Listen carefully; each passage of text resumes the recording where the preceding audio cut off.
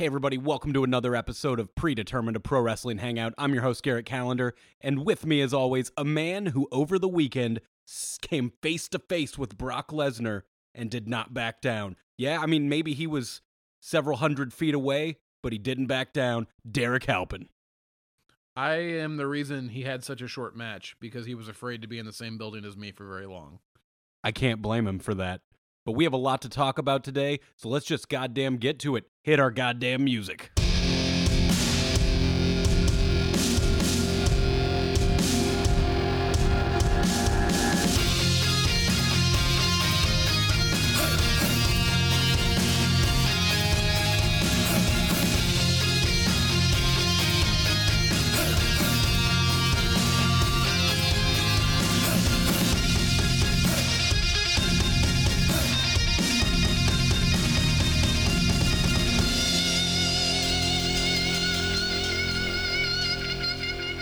Oh man, I can't express to you how excited I am to talk some fucking pro wrestling today, man. There's a lot to talk about.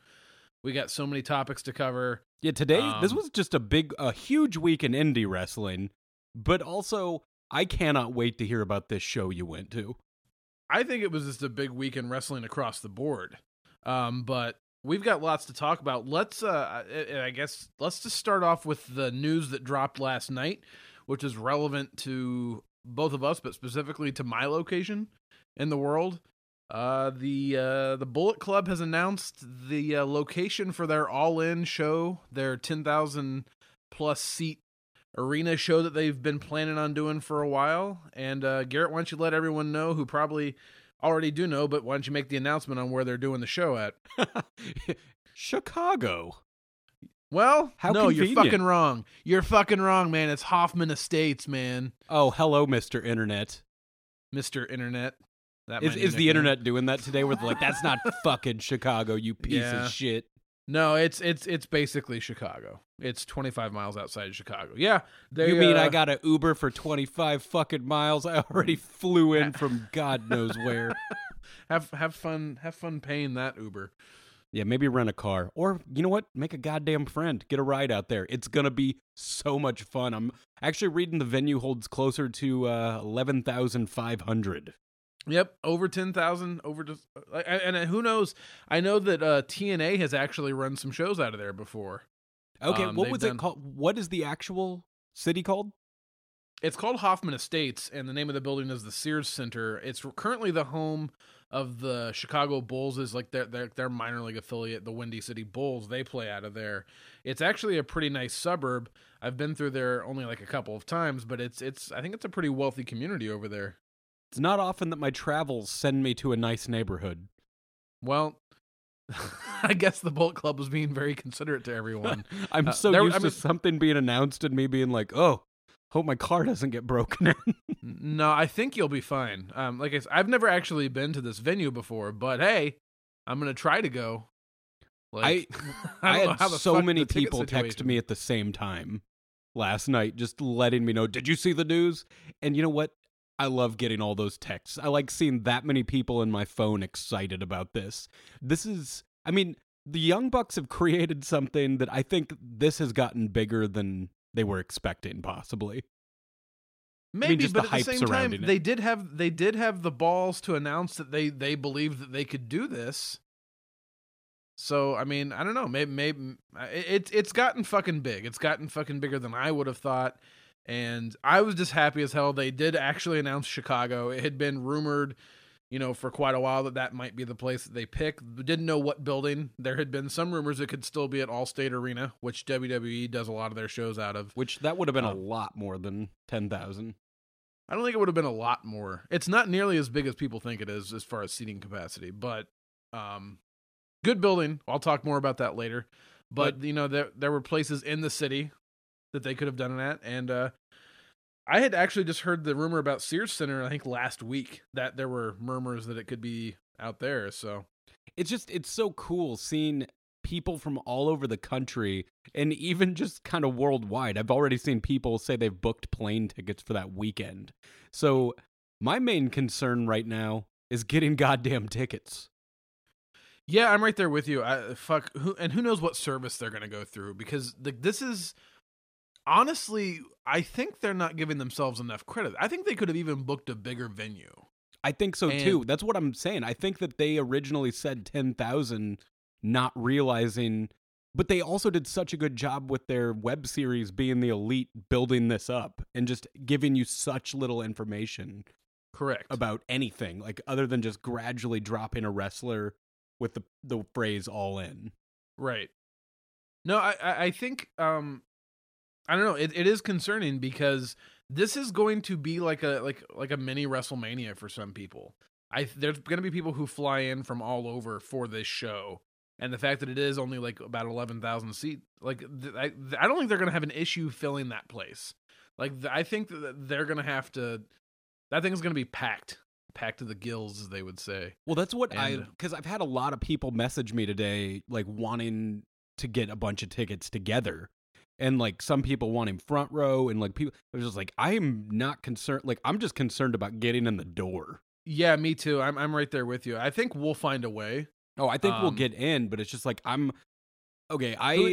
buy a lot of tickets to shit, and I will say, like, trying to get like 8 seats together, you're going to have like just so much worse luck getting good seats than if you're just going for 2. Right. Like, absolutely, honestly, like, because that's like a section. Yeah, I don't want to like abandon anyone on this, but also for a big show like this is kind of an every man for themselves situation. Absolutely. And woman. No, absolutely. Like I don't think anybody could fault you for this kind of being a situation where if you want to go, you're on your own. This isn't like, oh, this will be kind of a casual thing that we can just kind of put one person in charge of and hope. No, this is going to be rough. There's going to be some people who are left out, and it's and the Twitters, there will be complaining. They will say that it was a flawed system and that it wasn't fair and that all the scalpers got them first. And if they go through Ticketmaster, that will be absolutely true. Well, it is not true. Ticketmaster's fine. Just like Bullet Club used to be.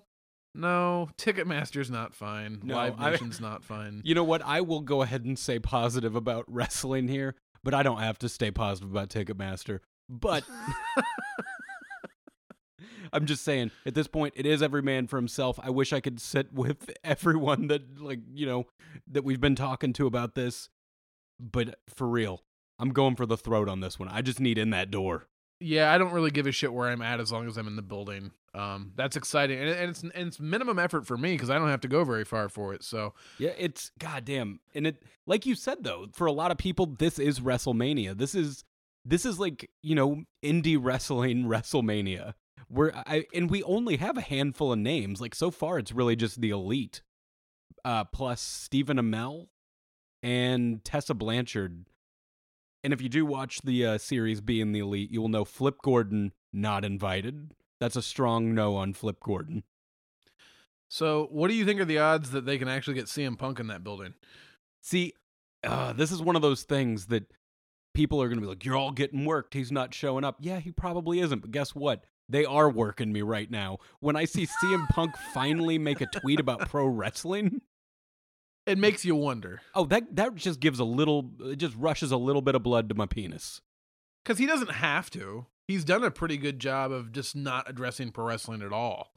But recently has at least acknowledged people are still talking about him in relation. I mean, fuck, dude, the guy has a shop on pro wrestling tees and still does a good job of avoiding talking about pro wrestling at any chance he gets. So, but the Bucks did say that even if they booked CM Punk, they will not say anything. They said it would have to be night of, that he just shows up and you see him, because they want to sell this out on their own, or just, you know, them and their crew. Correct. And they're not going to have an issue with that, by the way. No, like, I mean, Kenny Omega is a draw. People are willing to travel for this. I have to imagine, like, they don't even have a matchup lined up yet. I mean, because it's so far out. But the possibilities of where they're going with this could just be so fun. I think the one match I can tell we're going to get, I'd put money on it. I think we're going to get that Hangman Page versus Joey Ryan match. Well, I think that's a possibility. Do you think they're going to do some more Cody Rhodes, Kenny Omega stuff? I guess it just depends where we're at in September. And that's true. The good thing, like is they've got their own show, kind of. So there's a lot of people that could be added to this. There's a lot of speculation. Like, just once again, possibly still Bola weekend. So I have to think that Bola would possibly change weekends rather than, have to compete and have half their wrestlers be gone at this. You would think. But yeah, I mean, that was the big news that dropped last night. I had kind of a lazy day yesterday after I got home from work. I kind of napped all day, tried to watch some Raw, ended up going back to sleep, and then I kind of woke up like right around the time the news dropped, and I got a text from you saying, "Hey, they're doing Chicago. It's been confirmed."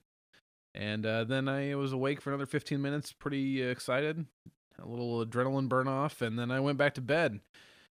And so, yeah, it's set September 1st. Well, Chicago. It's Chicago. It's technically Chicago. Or for, whatever.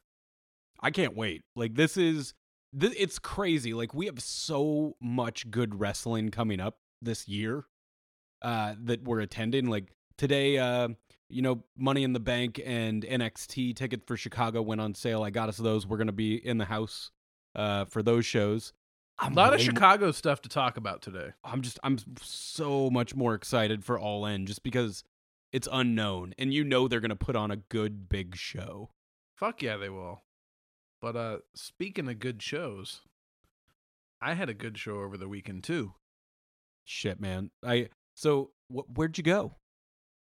Everyone kind of knows by now that I actually went to the first show that WWE has run out of the United Center in over 20 years, and it was a Raw house show, and fuck, man, I just had a lot of fun. It had been about a year and a half since I'd gone to a wrestling show by myself. God, I feel like I've got so much to talk about. I don't even know where to begin. You went there pretty early, right? Yeah, like you kind of had like a Ferris Bueller's Day Off, just hanging out in Chicago and doing some sightseeing, didn't you? Well. The thing is, the United Center isn't far from where I live. I live just a little bit north of the United Center, so my girlfriend dropped me off in the neighborhood, and I kind of figured I would just spend a few hours down around the area. I was kind of hoping to bump into somebody, maybe have a moment with somebody on the roster. And didn't end up happening. So, I got something to eat. I walked around, got to hang out. Because, you see, I don't think a lot of people realize that the United Center is a great venue. They've actually done some renovations and some additions to it in the last year or two. And so they have like a new atrium area over on the east side of the building. They were showing pictures of the event on the outside of the building, and did I see that they had a chair or something from the first event they ever had there, which was, I believe, like a SummerSlam or something? Yeah, they had a chair there, I think, from SummerSlam. I can't remember what year it was, but they had it autographed, and it was in there. Like I guess they have like a place in the United Center that's like a museum for past events, and they didn't have it on display for us as far as I could see, but. Yeah, so I got there pretty early, kind of hung out, was catching the, just picking up the vibes and like how excited people were. First thing I got to say, I got to start off by saying this. I mean, this could be a whole rant on its own. A lot of people realize when you go to a WWE show that you will see a fuck ton of Bullet Club merchandise at WWE shows. I can't overstate that enough. And it wasn't like the crowd that was wearing them was all adults. No, the WWE crowd was a lot of fucking kids. There were so many children at this show, and children and adults alike. So much fucking Bullet Club stuff, so much Kenny Omega stuff, so much Cody Rhodes stuff.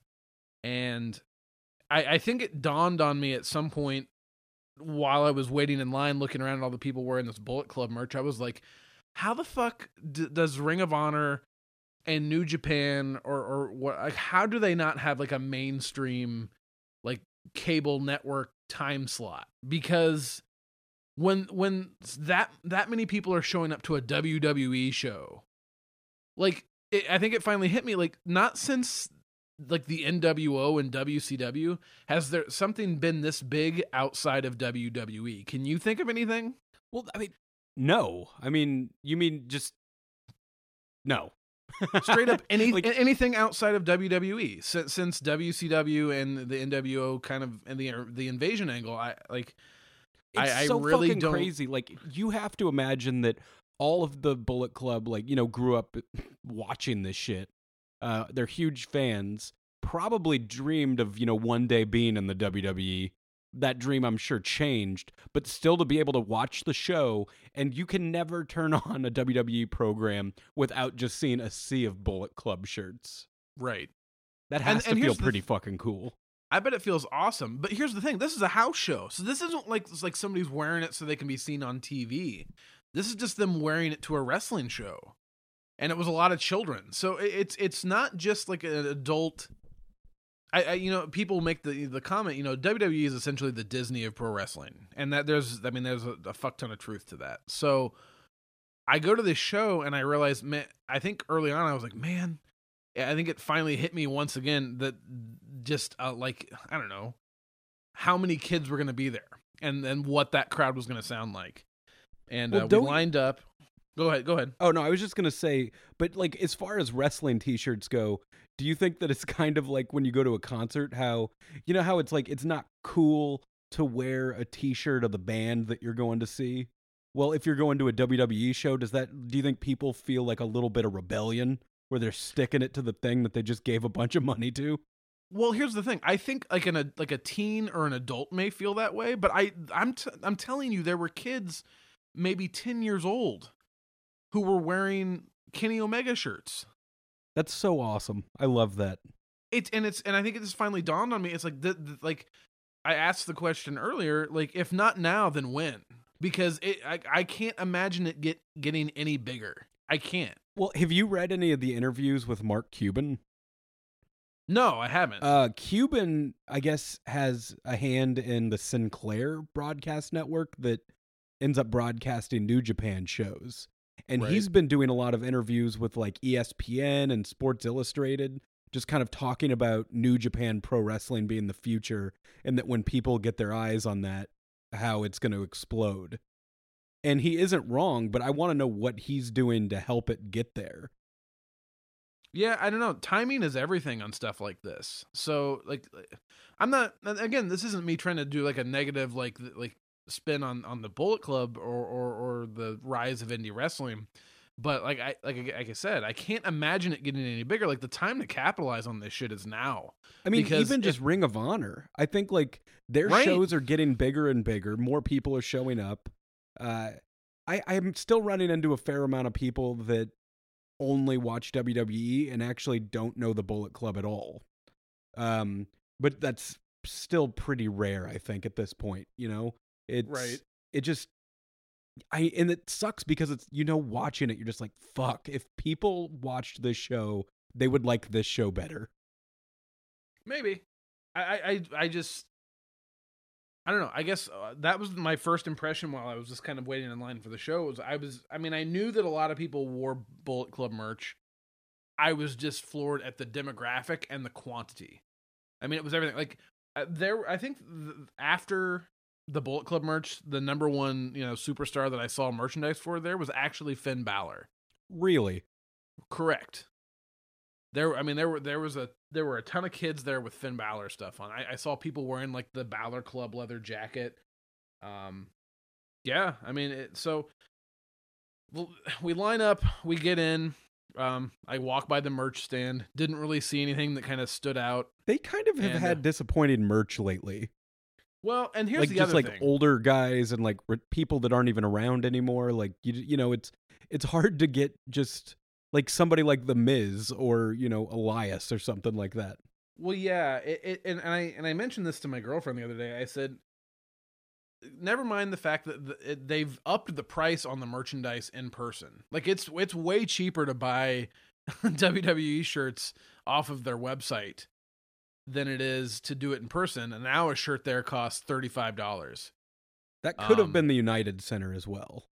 No. It was like that. It was like that at Rosemont in December, and it was like that in September 2016 at the house show I went to, because the shirt that I bought there was like, I think like almost $40 after tax. So yeah, So I checked that out. Didn't really see anything I liked. Went and grabbed my pictures, and my seat was kind of off. If you're facing the stage, I was to the right. Great seat, especially considering I spent like $20 on it. Thought I was on the floor originally because that's what the guy told me, but ended up being a way better spot because actually where I thought I was going to end up, was kind of, that was like a section that didn't really sell. Like like the building was packed, but the floor section like closest to the stage and furthest away from the ring, that there were a lot of empty like chairs down there. That's good. You're paying so much for those seats, and it is not a lot of fun being at the very back of the floor. No, I've been back there one time, and it really isn't a great seat. So I mean, you still have fun because you're kind of in the middle of the energy. But I mean, you're gonna have a good time wherever you sit in a building, whether it's the top row or the front row. But there is something about that. Like, I would rather be elevated a little bit in the arena. That's exactly where I was at. I had a great view. If I could do that for $20, I would do that every fucking time. So, show starts. And first match of the night that we got was Matt Hardy and Bray Wyatt, which was actually, Wyatt's entrance was fucking awesome. It's always fun to see that goddamn thing live. Yeah, it really, really is. Like, I think I got, I don't know. You got goosebumps. Go ahead and say it. I did. I wasn't expecting. First of all, it was actually a really good opening match, and I was curious. Like, as soon as I heard his music, being like, is this going to be a good way to start off the show? No, great way to start off the show. I think the back and forth, their antics and the craziness worked. It felt like the crowd was way more into this one than they were even at the pay-per-view. Were a lot of people doing the delete thing? Were people into it? People seemed to be into it. And Wyatt was getting a pretty strong heel reaction. I'm still having a hard time reading if people are loving or not giving a shit about Jeff or Matt Hardy right now. Yeah, I mean, it was a good opening match. Then they went and they did a cruiserweight fatal 4-way between Mustafa Ali, Jack Gallagher, Lince Dorado, and Ariya Daivari. Did it feel different? Like when you're watching the cruiserweights at a house show, like how 205 Live is fucking awesome now. Did you feel that watching it at a house show? Like, did their match feel like a little more indie style, or? Maybe it may have been like the third or fourth best match of the night. But I think it was different. This show was different, or at least this match was different, because Mustafa Ali is a Chicago guy. So there was a lot of hometown reaction for him, and he ended up winning the match. So I think people were into the match primarily because they had like a rooting interest in like who won. But it was a pretty good match. I was entertained by it, and I'm not usually a big cruiserweights guy. So they had a lot of 205 livey cruiserweight spots, a lot of high flying and stuff. Yeah, I mean, good match. Then they did God, I can't remember what the next match was, but pulling it up here, sorry. They did Elias came out. So Elias did like an extra long set. I couldn't believe how long they gave him. He let you know that how shitty Chicago was. Yeah.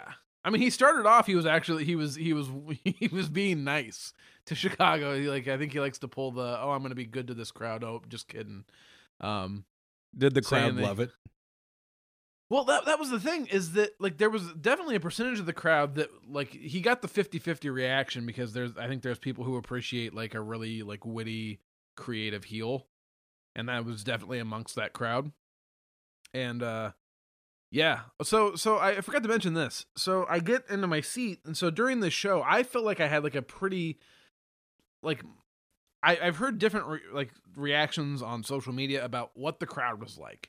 Maybe I was immersed in a specific a section, because sitting directly behind me, the entire row was filled. Like, it was like, I don't know if it was like a Boy Scout troop or what, but it was like 15 kids. There for real is nothing more fun than being surrounded by children at a house show. I mean, nothing matters except the show. Exactly. Like, I think it was fun getting to watch them care about everything.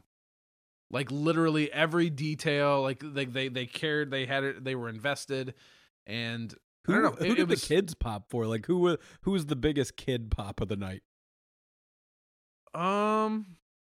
Please tell me it was Kane again. It wasn't Kane. Seth Rollins and Finn Balor got a good reaction. But that's just such a cool pairing, like, because you didn't know they were going to pair going into it, right? No, they could have gone a million different ways with those two, but and Roman Reigns and John Cena got a good reaction too.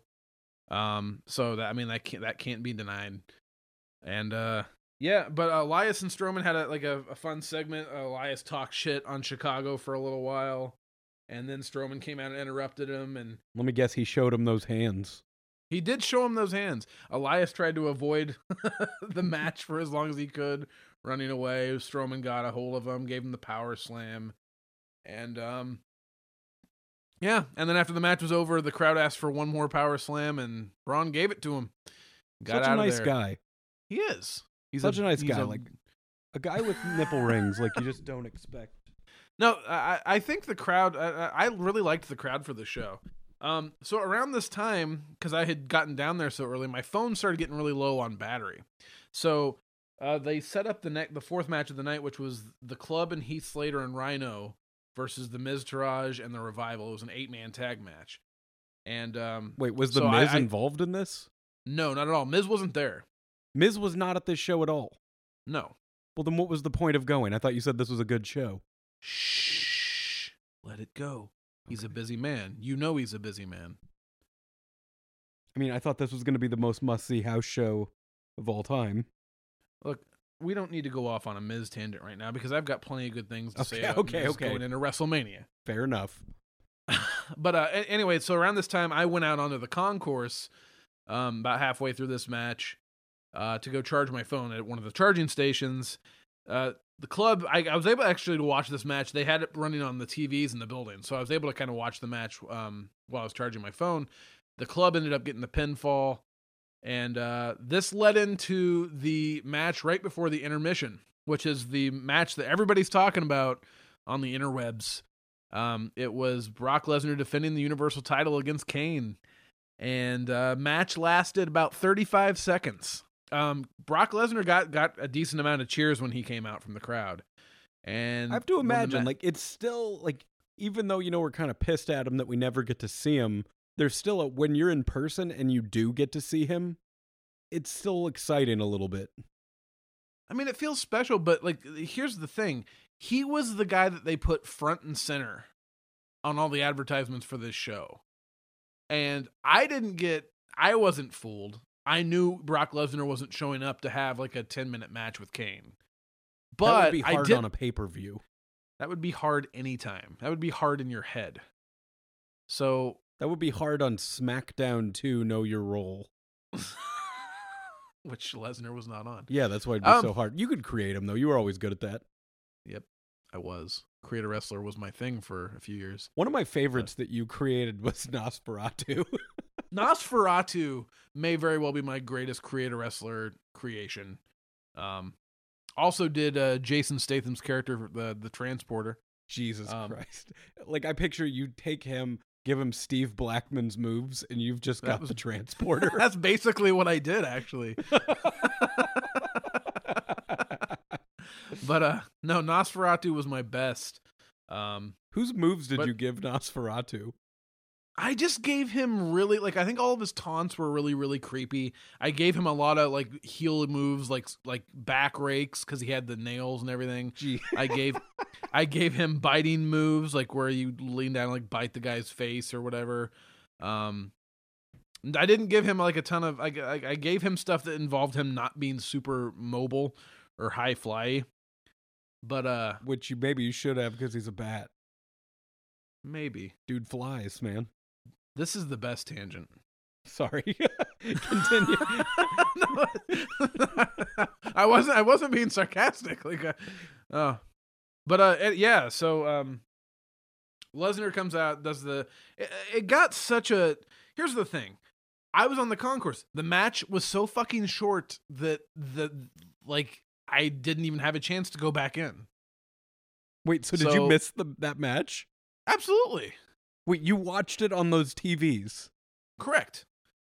Okay, so the match lasted 35 seconds. So bell rings. Does Kane Two get suplexes. Offense in? Kane, I'm not exaggerating. This is a transcript of the match. The bell rings. Lesnar does 2 suplexes to Kane. Kane sits up, Undertaker style, and goes for a choke slam. He goes to pick Lesnar up with a choke slam. Lesnar reverses it, hits him with an F5, 1, 2, 3. That was the match. And then Lesnar didn't even hang around in the ring and show off the belt. He grabbed the belt and made his way down the aisle with Heyman. What was Heyman? What did he look like? Like, did he look like, was he out there hamming it up and being Paul Heyman? Or? He was being Paul Heyman. He came down and took the mic from JoJo. So you got to hear the entrance. Like, yeah, he did the entrance, and that was it. You know, if I were them, I would be a little annoyed that I had to get on an airplane for that. Well, see, and this was kind of my argument going in reviewing it. There's a lot of things I can say about Brock Lesnar's contract and his schedule in WWE. Motherfucker, if I'm getting on a plane and flying there, like, maybe I'm just a different cat, but I would at least make it worthwhile, right? I think that would be the thought process of some. I mean, I would like to think it would be the thought process of most of the guys on the roster right now. Well, maybe other than like Randy Orton.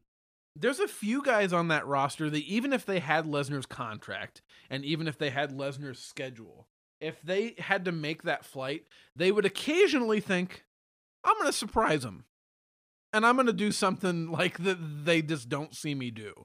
Like, that crowd would have shit their pants if Lesnar wrestled a 2003 Brock Lesnar style match. Not that I ever expected that. Not that anybody ever expected that going into this house show. I would have expected tops out of that match 4 or 5 minutes. 35 seconds, like for a match that they were really pushing that as like, oh, you're going to see like Lesnar defend the Universal title. Sure. It was a squash match.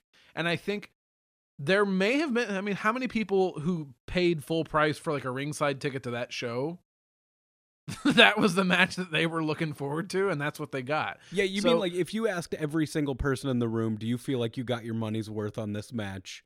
No one is going to walk away saying yes. Yeah, they're full of shit if they do. I got exactly what I paid for. Did they get their money's worth on the rest of the show? Absolutely. Okay, this is my question, and this is the main thing I wanted to talk about. I was reading that the crowd completely changed from that moment forward. Is that true? Like, I just heard there was so many boos the rest of the show to anyone because of the Lesnar thing. No. I've seen those same reports. And yes, I know that I was sitting in a section with a lot of kids. I'm taking that into consideration.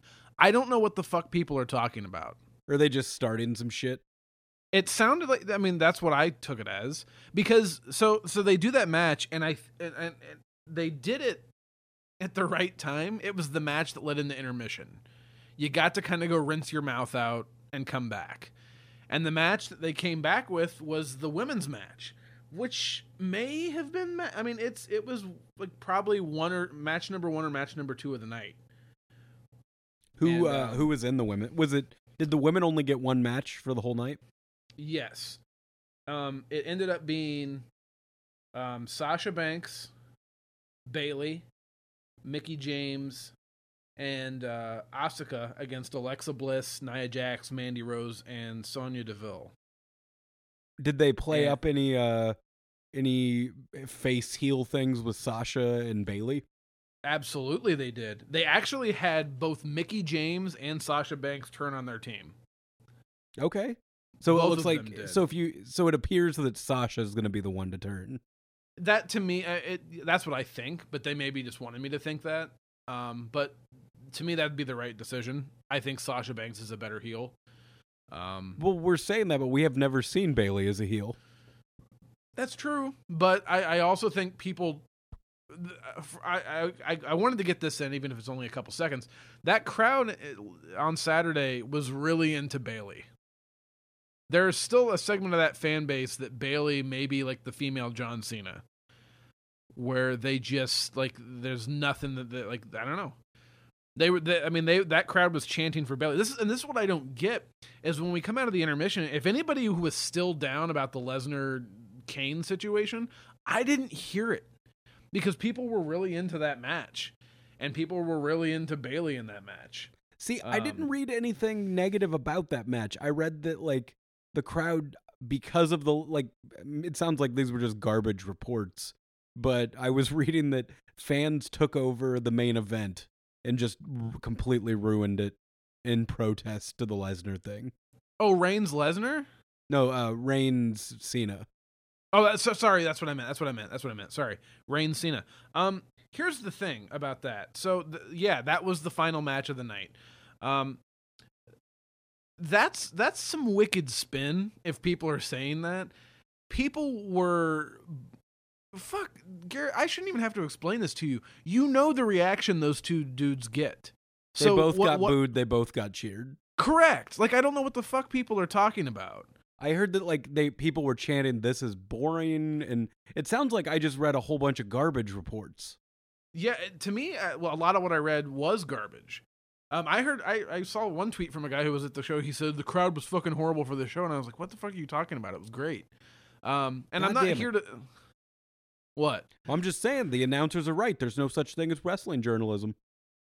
Well, I'm here to tell you the crowd was pretty good. I'm not going to tell you it's the best crowd I've ever been a part of, but it didn't bother me while I was there, and I thought they were pretty good. I think the thing with the Reigns Cena match, like you said, the cheers that were there, the boos were there. The match, they started off slow.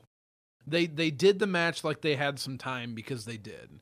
So there were a lot of holds. There was a lot of, Reigns would hit a move, Cena would roll out of the ring, Cena would come back in, get a move, and then, Reigns would take a minute. So they did a little bit of back and forth. And so the crowd did have a boring chant, but if that was in response to Lesnar Kane, I didn't see it.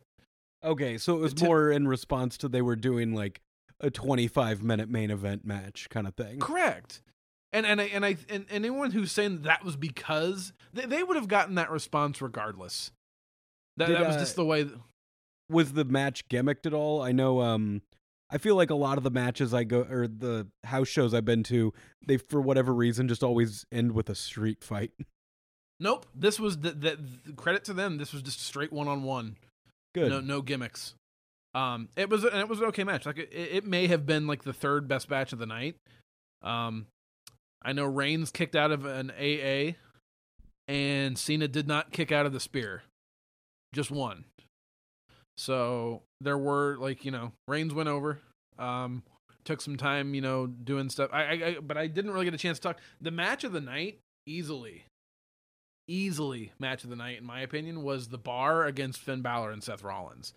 And that was so much fucking fun. I believe that. Isn't that's so crazy? Like, I feel like people were really shitting on the Bar there for a minute. I feel like right now no one's really saying much at all about the Bar. But those dudes work hard, and they look like they're having a pretty good time doing it. And I do think people, I know that you don't necessarily boo them. I do think people want to boo them.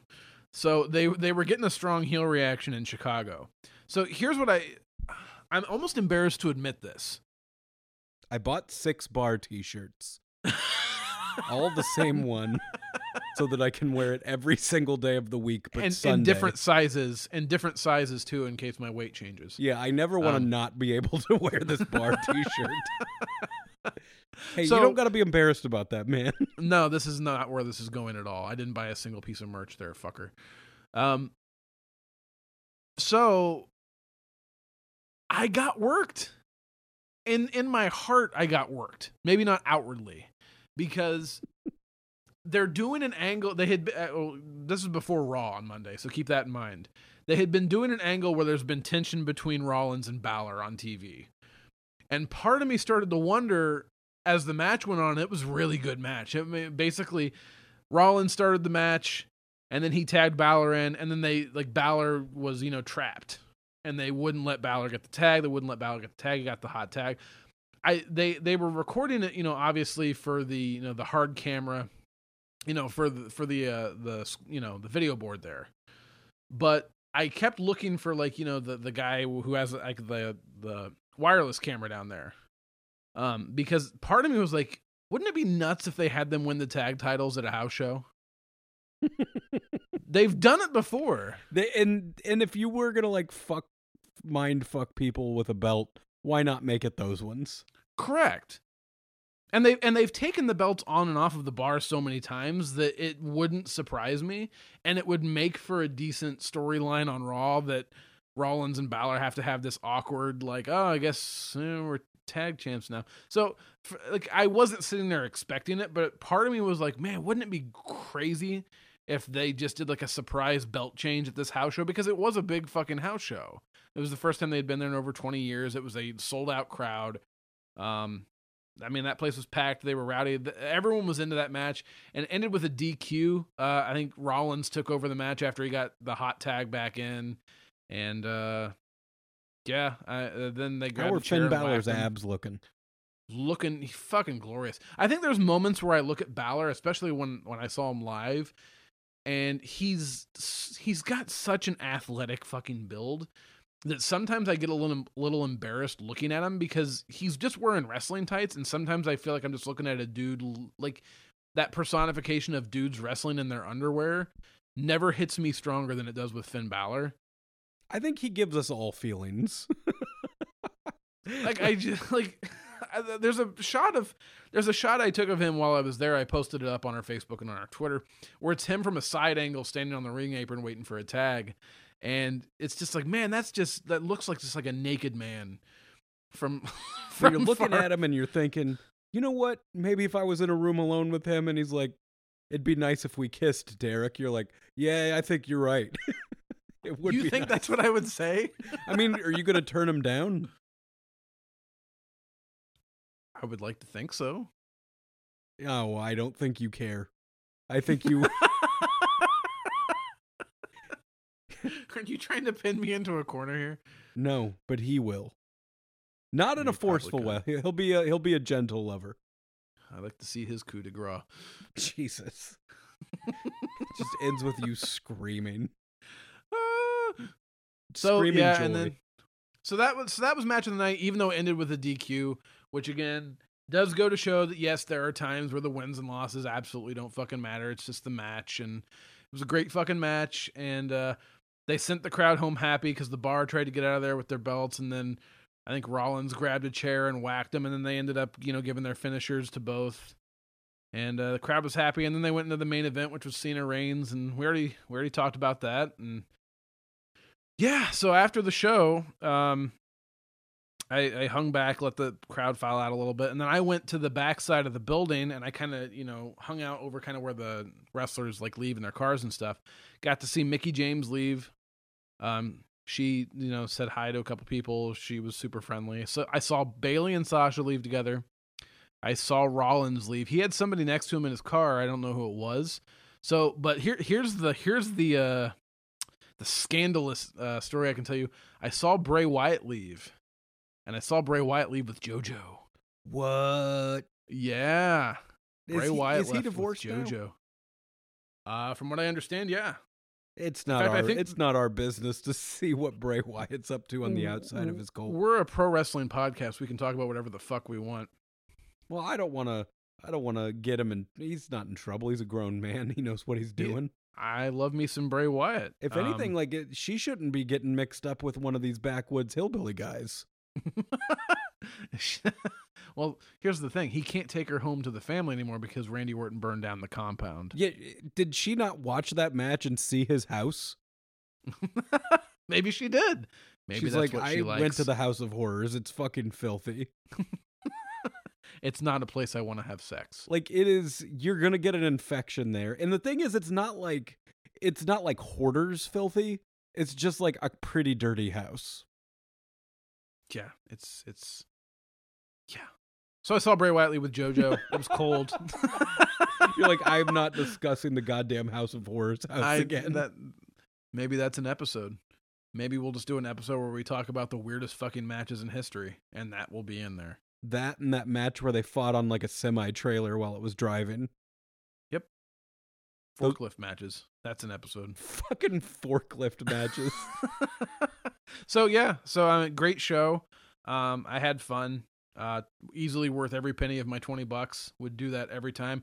I overheard one of the guys before the show actually say that as much as he loves Rosemont, and that's where they're doing Money in the Bank from, and for the foreseeable future, he says they'll be back because I think the United Center holds a bit more, and I think it's just easier. I think people like it when it's in the city more. I think it's harder for people to travel out to Rosemont than it is just to go to the United Center. But was there a situation kind of like with Madison Square Garden where Madison Square Garden charges too much for televised events, and that's why they only have house shows there now?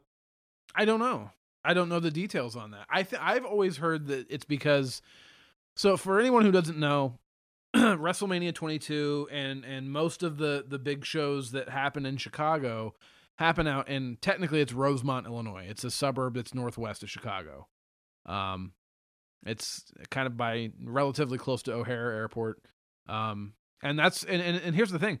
The Allstate Arena out in Rosemont is kind of famous for being a lot of wrestlers' favorite building because it gets super fucking loud. It's got a wood roof. I know Stone Cold and Edge and Christian and a bunch of other wrestlers say they love wrestling in there because it traps the sound in there and the place roars. And I can attest to this. It's a it doesn't have like a normal concourse like a lot of modern arenas do. Because a lot of modern arenas, they do like ramps and elevators to get to different levels and escalators. This is more stairs everywhere. And it's a lot of times when you're walking the concourse and Allstate, you can get lost and you'll feel like you're just like in a staired location in the back of like a mall. But the building itself, it traps sound really fucking well. And loud building. That is kind of a bucket list venue for me because you do hear so many wrestlers talk about it. And I'm really excited to go to Money in the Bank and the NXT takeover there. I feel like there's not a lot of wrestling venues that you look at as, like a bucket list one, like one where it's just like that place is where we should watch wrestling. Well, and that's the crazy thing about it is that because I've been to a bunch of shows there now, I don't think there's anything visually about it that really stands out. I don't think there's anything that I don't get what makes it so special other than just it's loud and the crowds there are really good. I mean, I think it has to do with, I know Stone Cold said that when you're in the middle of the ring, it just sounds so loud that he said it sounds like you're wrestling in front of so many more people than you actually are. And right. I'm ready to experience that from the stands. Especially for a good show like Money in the Bank. Well, especially like even the NXT takeover shows. I mean, I feel like every takeover show has at least one match that is a match of the year contender. And it's like, who's going to get it on this show? That's kind of the special thing about the takeover shows to me. True. Very true. And that's coming up in June. And you and I will both be at that show. God damn, we've got a lot coming up in Chicago. We've got those two. We've got Ring of Honor, New Japan, War of the Worlds. We'll be sitting up front for that one. Hopefully high-fiving Kenny Omega. Is that May or June? I think that one's June. No, that one's May. Okay. So there's one in May, there's one in June, there's one in September. One in September. And then also, holy shit, shout out to Dan Staggs for posting something on our Facebook earlier. What was that, Kaiju wrestling out of Chicago? Yeah. Didn't know anything about it, so you give Dan Staggs props for... Jesus Christ, I had never heard of this. It's a promotion where there's just indie wrestling regular. But because it is a kaiju promotion, they also have buildings set up on the outside of the rings and have matches with dudes in suits. Yeah, I mean, when I say suits, I don't mean dressed up nice like the Men in Black. I mean, like I literally watched Gumby with blood coming out of his mouth destroy a building. Yeah, that's some crazy shit. So this may be something I have to go check out in my spare time. Oh, I'm thinking like, for me, it's a long-ass drive up to Chicago, and I have to kind of decide, is this worth a 14-hour round-trip drive? I think it might be. I've driven further for dumber. Well, here's the thing, man. our indie scene up here is kind of blowing up, wouldn't you say? I mean, you've got at least two that I hear about often, AAW being the biggest, but I'm hearing a good amount about Freelance. Yep. And I saw that Freelance AAW is doing a festival soon. It's kind of a punk festival. The Descendants are headlining, and then Freelance is just going to have a show going on during it all. Correct. It's actually out in Tinley Park where my girlfriend lives, and yeah, there's some big bands there, and yeah, no, our indie wrestling scene up here is pretty good. So the good news is I don't have to go too long before I have another opportunity at seeing a wrestling show of some sort. And WWE drops by here, a few times a year, and Ring of Honor usually does 1 or 2 shows here a year. So do you have any very indie shows? Very indie shows? Yeah. Oh yeah. Oh, I'm actually friends with a guy on Facebook who is in charge of a very indie wrestling promotion over here that does shows out of a lot of bars and stuff with people I've never fucking heard of before. And I think it's a lot of people. How well do you know this man? Not well at all. Well, you get on that and make sure that we can call a match there. Here's the thing. I have every intention of for an episode going to check out one of these shows because, man, as much as I love shit that's very indie, I need to go experience it for myself to report back to you. Oh, yeah. The next one for me, they did announce the next Southern Underground Pro show here for Nashville. I believe it's 4/22. Well, get on that. I'll be there, man. I'll be reporting. So, what do you say we get to some comments and some questions from our Twitter and our Facebook? Yeah, hit me with them. We had our good friend Dalton Kennerly. He asked a bunch of questions, but I'll give you this one and let you respond to him. But does it feel like the Six Packs Challenge at Fastlane, does it feel like it kind of cheapens the championship and that it's just thrown together? Yes. Just next question. Yeah. No, when I see that as like a main event for a pay-per-view, my immediate reaction is like, I'm like, I don't think I wouldn't drive to that. That's I mean, I would see it if it were close by, but that isn't a main event that like makes me want to travel to see it. Like that seems just like a multi-man match I would see on SmackDown. Well, see, so here's the thing. That match started out originally as AJ Styles versus Kevin Owens and Sami Zayn. There was actually a dynamic there that made sense, and that there was some actual like tension there that they had been working on for a while. So I understood, and I guess they just flaked out on that and got nervous about going that direction, so they just started adding people. and now it's the whole roster. Now here we are, basically. I'm pretty sure Dalton Castle's in that match. Is he? Yeah, and the boys. And the gobbledygookers in it. Boogeyman just got added the other day. Like, here's the thing. I think it can still be a fine match. Like, it just seems thrown together. To me, that's the knock on it. I don't know if it necessarily cheapens the title, because I feel like everyone knows where this is going anyway. Like, we're pretty sure we're getting Styles Nakamura. So it's just about bridging the gap to Mania for that. So does it really matter? Probably not. Wait, sorry, my phone just buzzed. It says that Sergeant Slaughter's putting on his gear and he'll be in that match too. Oh, that's funny. You're good at jokes. Yeah. Adam Stinson asked us, do you think that Ronda Rousey's struggles on the mic are due to the overscripted nature of the current WWE creative direction because she wasn't a bad talker when she was in the UFC? Like I said, I think Ronda Rousey's a good shit talker. I liked watching her do it in the UFC. She seemed tough as hell, but it was also her just coming out and saying what was in her head. I think that she'll get better on the microphone, but I have a feeling that, like us, she's a fan. She's been a fan of this forever, and she just got thrown into the middle of all this. This was her like third time in the ring talking. Yeah, here's how I kind of look at the situation. I do think she actually is a natural on the mic. And I do think that the scripted nature of promos for some people, because I don't think everyone gets them as scripted as other people, I think probably the reason they're giving her more of a script than they do some of the other people on the roster is because she came from a shoot fight like company. They're worried that if they just let her go out there as a green, rookie and just start saying things, there's a potential she could drop an F-bomb on live TV. She does swear a lot.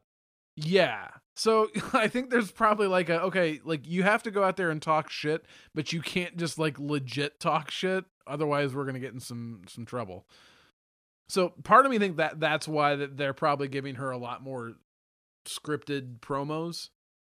But who knows? Yeah, I really think that if we just wait it out, and because we're watching somebody learn on television, for sure. Like no one else, just gets thrown into fucking wrestling and has their debut match at WrestleMania and has to learn their mic skills live on TV. Yeah, and you and I already talked about this. I think she's gonna be fine. I think the in-ring stuff will come to her quicker than maybe the promo stuff. But I don't think that the promo stuff is that far behind her ring stuff. I think she'll figure that out she'll find the balance. Do you think Kurt Angle was the most interesting choice to have as her partner? No, but I don't think that the most interesting choice was available. Dwayne wasn't available, but do you I don't know, at this point, can you get excited about Kurt Angle still as a wrestler? Or do you think they've made him too dopey as a general manager to take him seriously as a fighter? Well, it just depends on what Kurt Angle he is. Because there's been periods in Kurt Angle's wrestling career where he was the dopey guy, especially when he first came into WWE. Then he became the wrestling machine, and he was super serious, and he screamed a lot, and he would break your ankle. And a lot of people love that Kurt Angle too.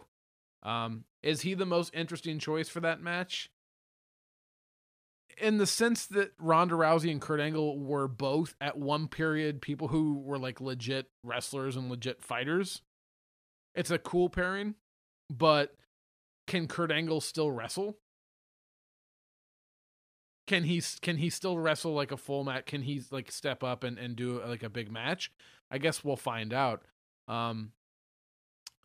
There would have been it would have made a lot of sense, I guess, for them to have Strowman available for that spot because Strowman has recent history with Triple H. And I guess, Angle did too. They really are waiting on Strowman. It seems like they're going to wait till the last minute to decide whether or not Roman and Brock should be a triple threat. So, for anyone who didn't watch Monday Night Raw, what they've determined is that Miz is going to defend the Intercontinental Championship against both Seth Rollins and Finn Balor at WrestleMania. And to me, that has a chance to be one of, if not the match of the night. I know Nakamura Styles will probably be hard to top, but they have a chance at it. I'm very excited that Miz is getting this match and actually is getting a notable WrestleMania match. The thing that I am most concerned about with that is I'm hearing that Joe is close to being able to come back, and I'm afraid that they're just going to throw 3 more guys and a ladder into that match. Yeah, I've actually heard rumors they still plan on doing that. God damn it. That they'll add Joe, they could still add Strowman, there's other people they could add, and then they could still make it a clusterfuck match. But which is a shame to me because I think that those 3 have good chemistry and they could really tear the fucking house down. They really could. I mean, even just if you had a Rollins-Balor match, that would be great. Throwing the Miz in there to just be just shady, walking around trying to fuck everybody. I not like sex. So, weird, quick, 30-second tangent. I'm a big fan of the triple threat match. And here's why. I love that when you add that third person, or sometimes even the fourth person, but we'll talk about triple threats. I love that it's no DQ. And I love the dynamic that it adds where locking a guy in a submission or going for a pinfall doesn't just involve the guy needing to kick out. There's the dynamic of the other guy breaking up the submission or to me it's exciting. It adds a whole other list of things that you can do when there's another guy in there. I completely agree with you on that. I think there's some really, really exciting triple threat matches. One that comes to mind is actually that Rollins, Cena, Brock Lesnar match from the Royal Rumble a few years ago. Right. I thought that was an awesome one. I do think, though, I don't know, there's just something at WrestleMania. I want singles matches. Sure. And I think we're going to get them. Like as I look ahead to Mania, and I start kind of seeing how the card's going to shape out if we do end up getting Cena Undertaker, there's going to be plenty of singles matches on this card. And it's good that this WrestleMania, like so far, I don't want to jinx it or anything, they're not going to overload it with legends. Like the legends and the veterans and stuff only have like a few bit parts, it seems like. And they're going to be quarantined to a couple matches. But I can tell you my predictions for the matches that have the best chance to be matches of the night for this year's WrestleMania. Obviously, Styles and Nakamura. If the Miz, Rollins, Balor triple threat holds up, that has a chance at it. If they end up giving Sami Zayn and Kevin Owens a match at WrestleMania, that has a chance of being match of the night because those two know each other so well. So did you say Bayley and Sasha? Yeah. Bayley and Sasha. Like that oh my God. Just those two against each other gets me as excited as Sammy and Kevin against each other. Well, yeah. That's the thing. This is shaping up to be a good WrestleMania. The problem is, how many times have we said this in the past, and then when time comes, they drop the ball? Not being negative, I think they have a good shot at actually pulling this one off this year. Just as long as they don't... already, though, this is so many matches. Like, I have a hard time believing that they're going to give that many people singles matches, and that is what concerns me. Well, somebody's going to wind up on the pre-show. It's just going to be a matter of who it is. Ryback. So, one more question, then I guess we'll get out of here. What do you think's going to happen with Johnny Wrestling? This is coming from Ryan Harrington. I think that we're going to see huge things out of Johnny Wrestling in 205 Live. You think he's going straight to 205 Live? I say he debuts on 205 Live, the SmackDown after Mania. You know, the Cruiserweights are on Raw. He could show up on Raw. Yeah, but I think that you save him as something special. Like, I feel like if you're really trying to sell me on 205 Live, he is a good champion or a good person to have chase a title. Sure. Could be the first challenger for whoever wins the Cruiserweight belt, too. And, yeah, God damn it. Like, where are we in the... we recorded this right after SmackDown happened, so we didn't get to watch 205 Live this week. But what's it down to now? Like, Roddy Strong and... Who else is still in this thing? You've been keeping up with it a little bit closer than I have. But I think Roderick Strong has a good chance of actually being the guy who wins it. Man, if I watched Roddy for like a year and a half be the champ at PWG, one of the best heels I've ever seen in my whole life. And if I get to see him have a singles match at WrestleMania for a title, that's fucking crazy to me. Yeah, we'll see what they do. I'm excited for having Gargano up on the main roster. So. Oh yeah, Gargano is even if he were just, you could put him on Raw and he would be great. Like he 100% fills that Daniel Bryan spot. Yeah, we talked about that. I think you're absolutely right. He could absolutely take that spot and wrestle a hell of a match. And I don't think he has as many injuries either. So. No, I feel like, he doesn't really wrestle as dangerous of a style, but. I don't know, he's really, just looking at his face, he's just such a likable guy. Yeah. Well, hey, man, this has been fun. Ring the fucking bell, dude. Oh, wait, hey, we can't ring the bell just yet. Oh, yeah. Every week on this show, because, as wrestling fans, we complain a fair amount, but we do end every show by saying something nice. Derrick? Say something nice. Dolph Ziggler. Not a guy I really like. I think he's got all sorts of fucking talent in the ring. Works one hell of a match. Worked one hell of a match tonight on SmackDown. Can be exciting at times. I don't know. I don't know if he's overexposed to me. But, yeah, Dolph Ziggler's a great fucking worker. And probably maybe one of the best workers of the last decade. Not usually a fan of his, but fuck, man, he can work one hell of a match. I mean, I can't deny that. I don't understand his career too much. Like, he's a guy that I've loved so many different times and just never got a payoff for liking him or buying those shirts. Except for that one Survivor Series where he was the sole survivor for Team Cena. I'll never stop talking about that Survivor Series. What about you, man? Who you got? Well, I kind of spoiled this last week, but I realized when I said it that it's true. I have never cared for Bob Holly. I feel like if I met Bob Holly, he is going to say something that makes me uncomfortable as a person. Like, and probably hurt you. He's really going to try and pick apart my masculinity, which is already low. And he's going to make me really self-conscious, and I feel like a lot of wrestlers wouldn't do that to me. But Bob Holly, you know what? Fuck it. I'll go to WrestleCon this year, and I'll let you know when it happens. I'll wait in a line to meet Bob Holly and see if he degrades me in some way after I give him $20. I would, if Bob Holly beats the shit out of you, I'm not intervening in that one. Wait, that is the match that you're just like, nah. No. Brock Lesnar's worth winding up in a news headline over. Bob Holly is not. Fuck, like when did he start out as a race car gimmick, and then his gimmick, he was like Spacely Sprockets.